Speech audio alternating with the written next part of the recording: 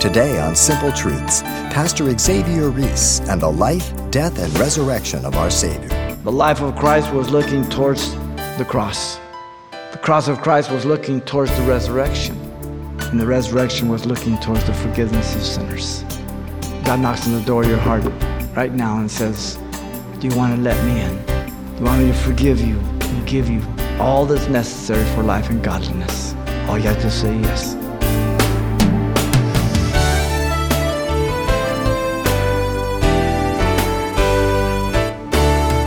Welcome to Simple Truths, the daily half-hour study of God's Word with Xavier Reese, Senior Pastor of Calvary Chapel of Pasadena, California.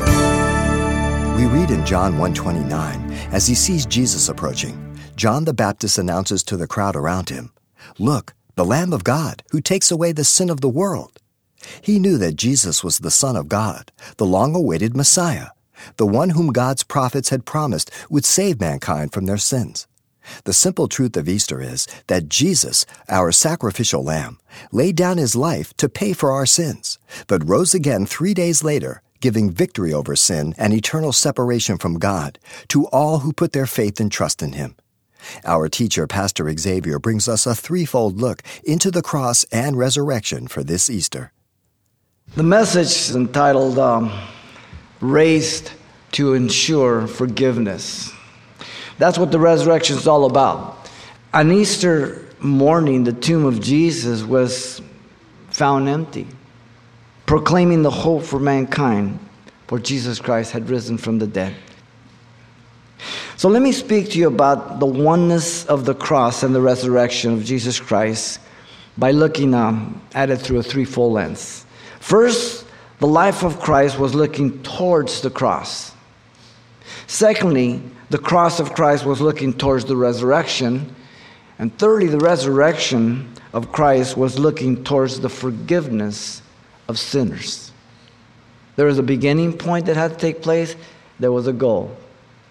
Let's begin with the life of Christ was looking towards the cross. As you know, Jesus was God who became incarnate, who became man.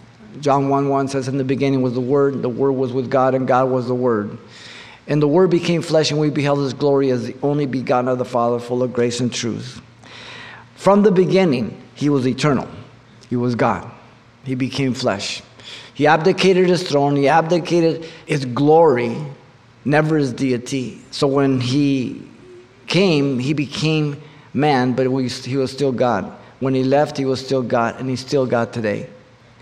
Jesus was the promised Messiah, as you know, who had come according to the prophetic eternal schedule. He was a child born, a son given, as Isaiah 9:6 says. God's gift to us. He was the one who would be wounded for our transgressions and bruised for our iniquities, Isaiah 53:5 says. To give that provision to as many as will open their heart to him. You may be sitting here listening to the gospel I'm preaching, and from your point of view, consider that there's not really anything of much value in the gospel. But being allowed to listen to the gospel is a high privilege, and therefore it places high responsibility before God, not before me, but before God. Because to those who much is given, much more is required.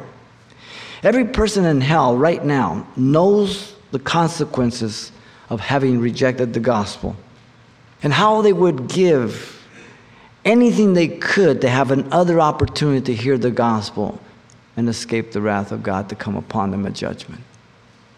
You ever do something really stupid? I mean, really stupid. And what you would give to be able to have that day over again. But you can't. Nothing's undoable. Nothing can be undone. So the only solution that you and I have as sinful men and women is to fall upon the feet of Christ and say, Lord Jesus, please forgive me for all I've done against you. It's forgiveness. Absolute forgiveness by what he did for us. Only those responding to the gospel understand the high privilege by the gospel that has transformed them and are ever thankful to God for every day that they live under his grace. It's appointed unto every man to die once, and after that the judgment. Hebrews 9:27 says, no one can escape it. The cross, you see, without the resurrection would be like using a credit card that has been canceled. It would be fraud. It would be worthless. If Jesus would have just died and never risen, then we're fooling ourselves. Paul puts it this way in 1 Corinthians 15:14, if Christ has not risen, then our preaching is empty and your faith is also empty, because they were doubting the resurrection. They were teaching the resurrection didn't exist in the church of Corinth. Paul again says, yes, we are found false witnesses of God, because we have testified of God that he raised up Christ, whom he did not raise up, if in fact the dead do not rise. So if in fact we say that God raises the dead, but in fact Jesus wasn't raised, then we're really found to be liars. And we're just fooling ourselves. But the tomb was empty. I've entered that same tomb. It's still empty. He's not there. The cross is the payment for the sins of the world, and the resurrection is the receipt as the accepted payment.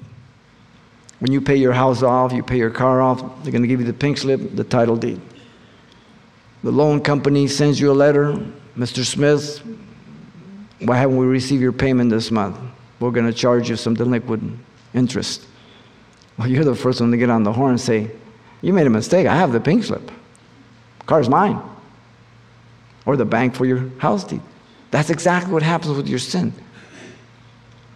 You hold a pink slip. It's your Bible.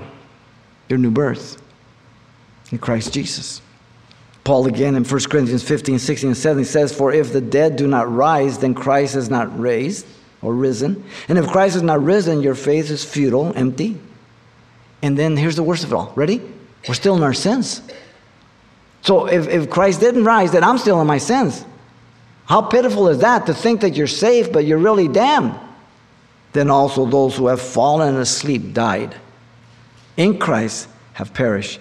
If in this life only we have hope in Christ, we are of all men the most pitiable. 1 Corinthians 15, 18 through 9.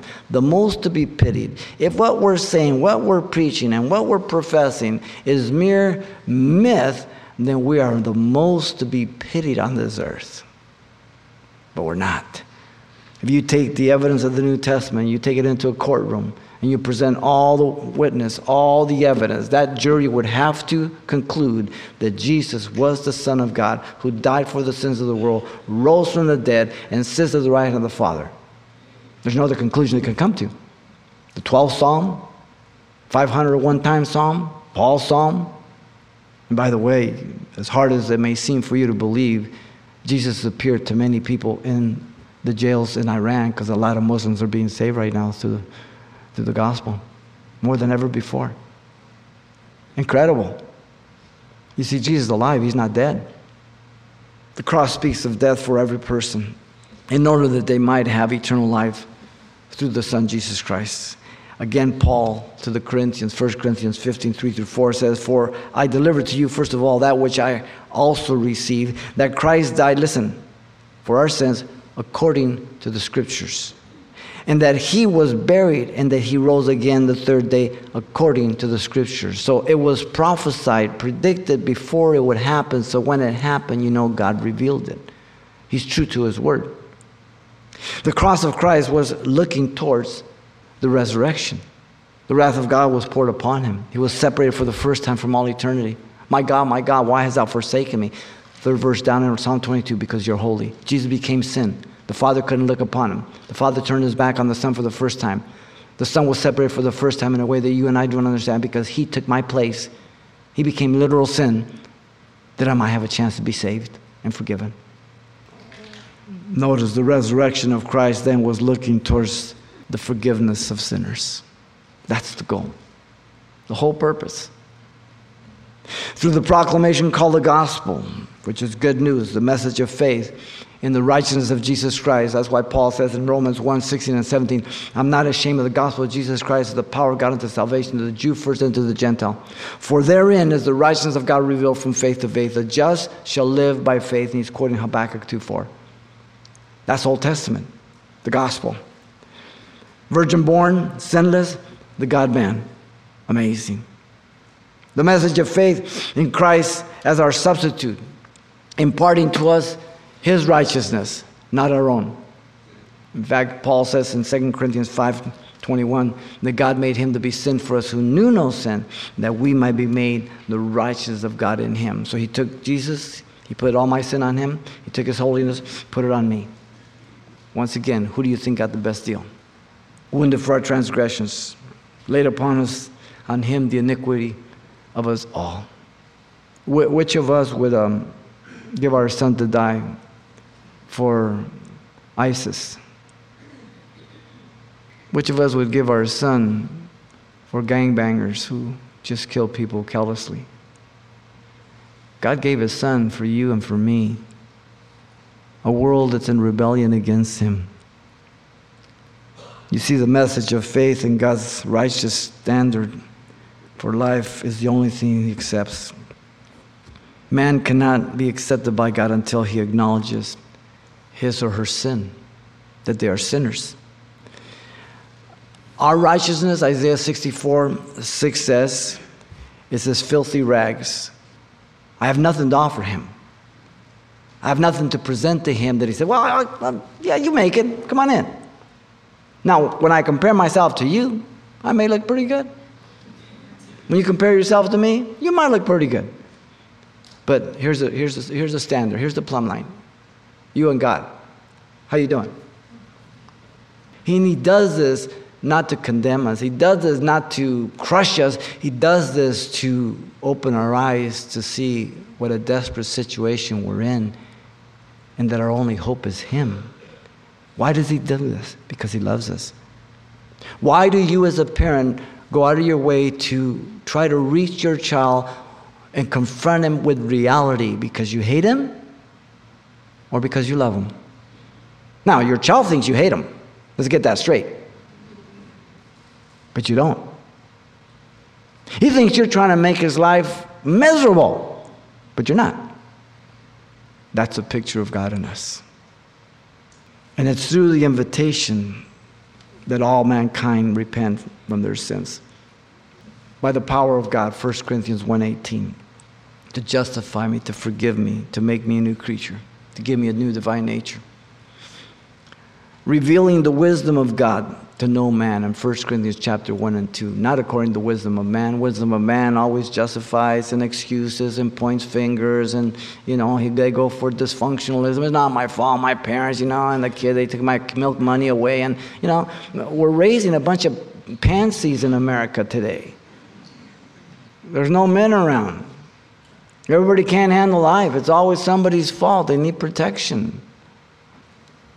God excludes no one. God's not willing that any should perish, but that all should come to repentance. Yet not all will come. You could be like the thief on the cross. I don't know how many times they heard the gospel, but I knew they heard it that time, and I knew that was the only time after that. So I don't know. Tomorrow's promised to nobody. Repentance means a change of mind with a change of heart. It's evidence in the life. It implies an acknowledgement of my sin, a confession of my sin, an abandonment of my sin, and trusting Christ to live my life now. I'm set apart, consecrated to God. I live for Him and through Him, through the Word of God, the Holy Spirit. Never sinless, never perfect, but I can hit the mark now. I can see both sides of the streets now. As a non-believer, I only saw a one-way street. The message, both of the New and the Old Testament, is boiled down to one word. You ready? Repentance. That's what's being ignored from the pulpits of America today. That's why our nation is in the trouble it's in. You hear a lot of gospel about how God wants you to be rich, how God wants you to be healthy, how if you had enough faith, you would have a Rolls Royce. Or they mix the gospel with human philosophy and psychology and just make you feel good about yourself. The esteemed gospel. But the churches are not preaching repentance anymore. Woe to those shepherds. You see, they don't want to be negative. They don't want to turn people off. Are you kidding me? They're going to hell. And you're worried about turning them off? Because they're going to hell, God wants to turn them on. Open their eyes. The message is just very clear, repentance. The prophets called the people of God who had walked away from God to repentance. John the Baptist Well, the last prophet Malachi, who spoke in the Old Testament, he preached repentance in view of their sinful lifestyle because Jesus was coming in the first coming. After 400 years of silence, where God didn't speak no more, how did the New Testament open up? John the Baptist preached, repent, for the kingdom of God's at hand. John the Baptist got thrown in jail. Jesus begins his ministry. What does he preach? Repent, the kingdom of God is at hand. Not the self-esteem gospel. Now do you have enough faith, you're going to be rich, healthy, and wealthy. You're going to get a Rolls Royce, and you're going to all this. This is a foreign gospel. It's only in America. And we're making people comfortable while they're headed for hell. Jesus left what the apostles teach, what they preach. You turn the book of Acts, it says one thing, as the Holy Spirit fell upon him. What must we do to be saved? Repent. Repent. There is no other person that can do that for you except Jesus Christ. Jesus said in John 14:6, I'm the way, the truth, the life, and no man comes to the Father by me. That's a pretty sweeping statement. He destroyed every ism, every other way. No other person can do it. Acts 4:12 says there's only one name given under heaven whereby we must be saved, Jesus Christ. Mary can't save me. Peter can't save me. The Pope can't save me. Nobody. There's only one mediator between God and man, the one between us, to reconcile us. 1 Timothy 2:5, the man Christ Jesus. To me, the gospel is very clear and very narrow. It's God's way. Man wants to make it broader. The broad way, and I'm not talking about shopping, is the way to hell. The straight and narrow is the way to heaven. Jesus made it. You can't change the gospel. Today, the emergent church is redefining Christianity, the Christian, and the gospel. Be careful. It's like that frog in the kettle. That fire is turned up so gradual, the water, that he just sits there and boils to death. Won't jump out. People are being lulled to sleep with the goodness of man. Listen, finish the sentence. Good for nothing. I'm good for sin. How about you? Spurgeon put it this way. Listen carefully. I used to think if I could see the lost in hell, surely I must weep for them. But there is no such sentiment as that known in heaven. The believer there shall be satisfied with all of God's will. Even their loss has been their own fault. If my parents could see me in hell, they would not have a tear to shed for me, though they were in heaven. For they would say, it is just thou great God. In other words, God is so perfect in his holiness that when he makes a judgment, it's never a mistake.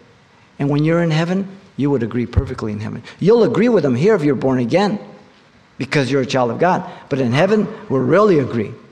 There'll be no doubts at all. He went on to say, oh, believe me, if you could roll all sins into one mass, if you could take murder and blasphemy and lust and adultery and fornication and everything that is vile and unite them all into one vast glob of black corruption, they would not equal even then the sin of, ready? Unbelief. That's it. This is the monarch's sin, the quintessence of the guilt, the mixture of the venom of all crimes, the dredge of the wine of Gomorrah. It is the A1 sin, the masterpiece of Satan, the chief work of the devil. What did he say to Adam? Did God say? Brought doubt, unbelief. He ate. The whole human race fell. Sin entered in, death followed. You see, sin is terminal as a disease, if you want to look at it that way. Because we were born in trespasses and sins, as Ephesians 2:1 and 2 says. Spiritually dead. I have to be made alive by the gospel. You can be forgiven from all your sins. There is no sin that God will not forgive. Now, some people may not forgive you. Some people may never allow you to forget. But that's not the most important. The one important is God. He says, there is nothing you have done, there's nothing you can do that I'm not able to forgive. The only sin I can't forgive is the one you don't confess to me. The grace of God is as powerful today as it was in the day of Pentecost. You see, Every one of God's attributes are called immutable. That means they can't increase or decrease. If you go down to the Pacific Ocean, and you grab a 5-gallon bucket of water, or just a coffee cup, you just decrease the Pacific Ocean by a coffee cup. All the sins that have been committed from the beginning of time, and all the sins that God has forgiven, have not affected His grace or any of His attributes. They're constant. So the problem is not with God to forgive sin. It's on the side of man to repent from sin, to confess it. Sin is not an invention of Christians. It's not a scare tactic. It's a fact of history. Look around you. You don't have to look far. You don't have to think of ISIS. Think of yourself. Think of your own personal family, your friends, things that go on, the things we do to each other, the things we say to each other, the atrocities that we commit. Because sin reigns in us. Sin is selfish. It destroys. Hell and the lake of fire are the place that was never made for man, but for Satan and his angel, Matthew 25:41. The sad truth is that many will perish and end up there when it wasn't made for them. God will do everything He can to reach you and any other sinner. How many opportunities you'll have, I don't know. But I know you'll have at least one, like those thieves on the cross. So always when people ask you, take them to the cross. Those guys heard the same thing, both made different choices. That's simplicity of the gospel right there. I don't know where, I don't know how, I don't know through who, but I know God will allow you to hear the gospel before you die. If He doesn't allow you to hear the gospel, then how can He judge you? When He judges people, it's because they have rejected Him. So if He's holy, just and true, He must give you at least one opportunity because He sent His Son to die for the whole world. Simple. So you have at least one chance, but I know you'll have more than one. But the problem is, you don't know when that be. Today's the day of salvation, not tomorrow. So it's an acknowledgement of your sin that you're a sinner, called repentance, 2 Corinthians 7:10. Godly repentance, recognizing my sin against God, asking forgiveness for my sin, abandoning my sin, and becoming a new creature through that new birth so that God can live through me.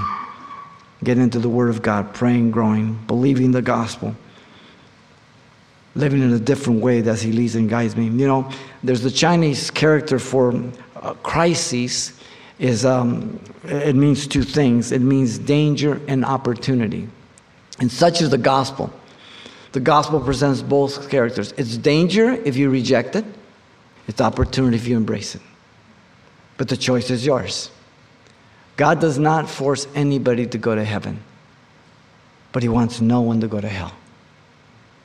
But each person will make that decision and choice. And so our prayer is that you would open your heart to the Lord, because the resurrection was looking towards the forgiveness of sinners.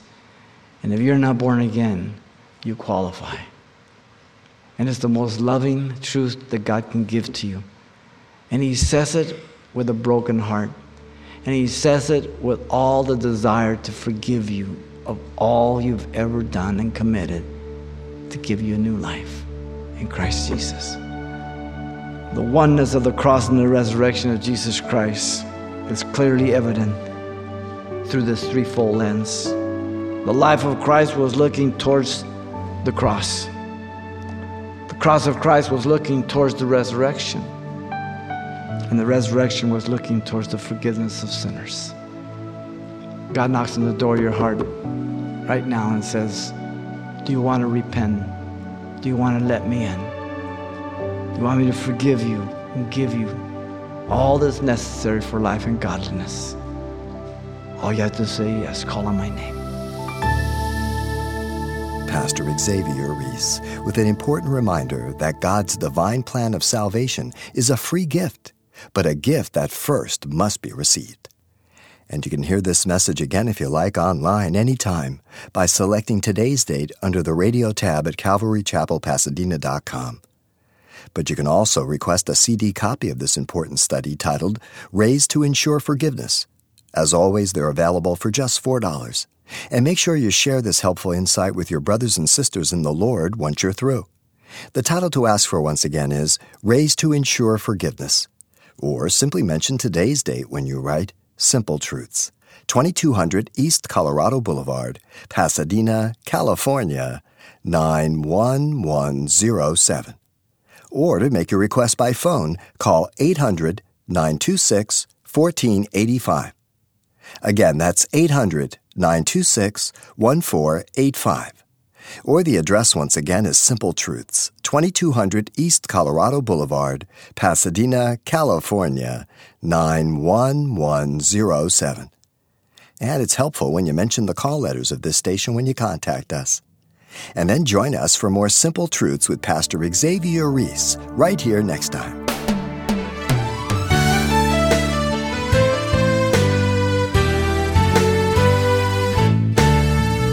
Simple Truths with Pastor Xavier Reese, a daily half-hour broadcast, is a radio ministry of Calvary Chapel of Pasadena, California.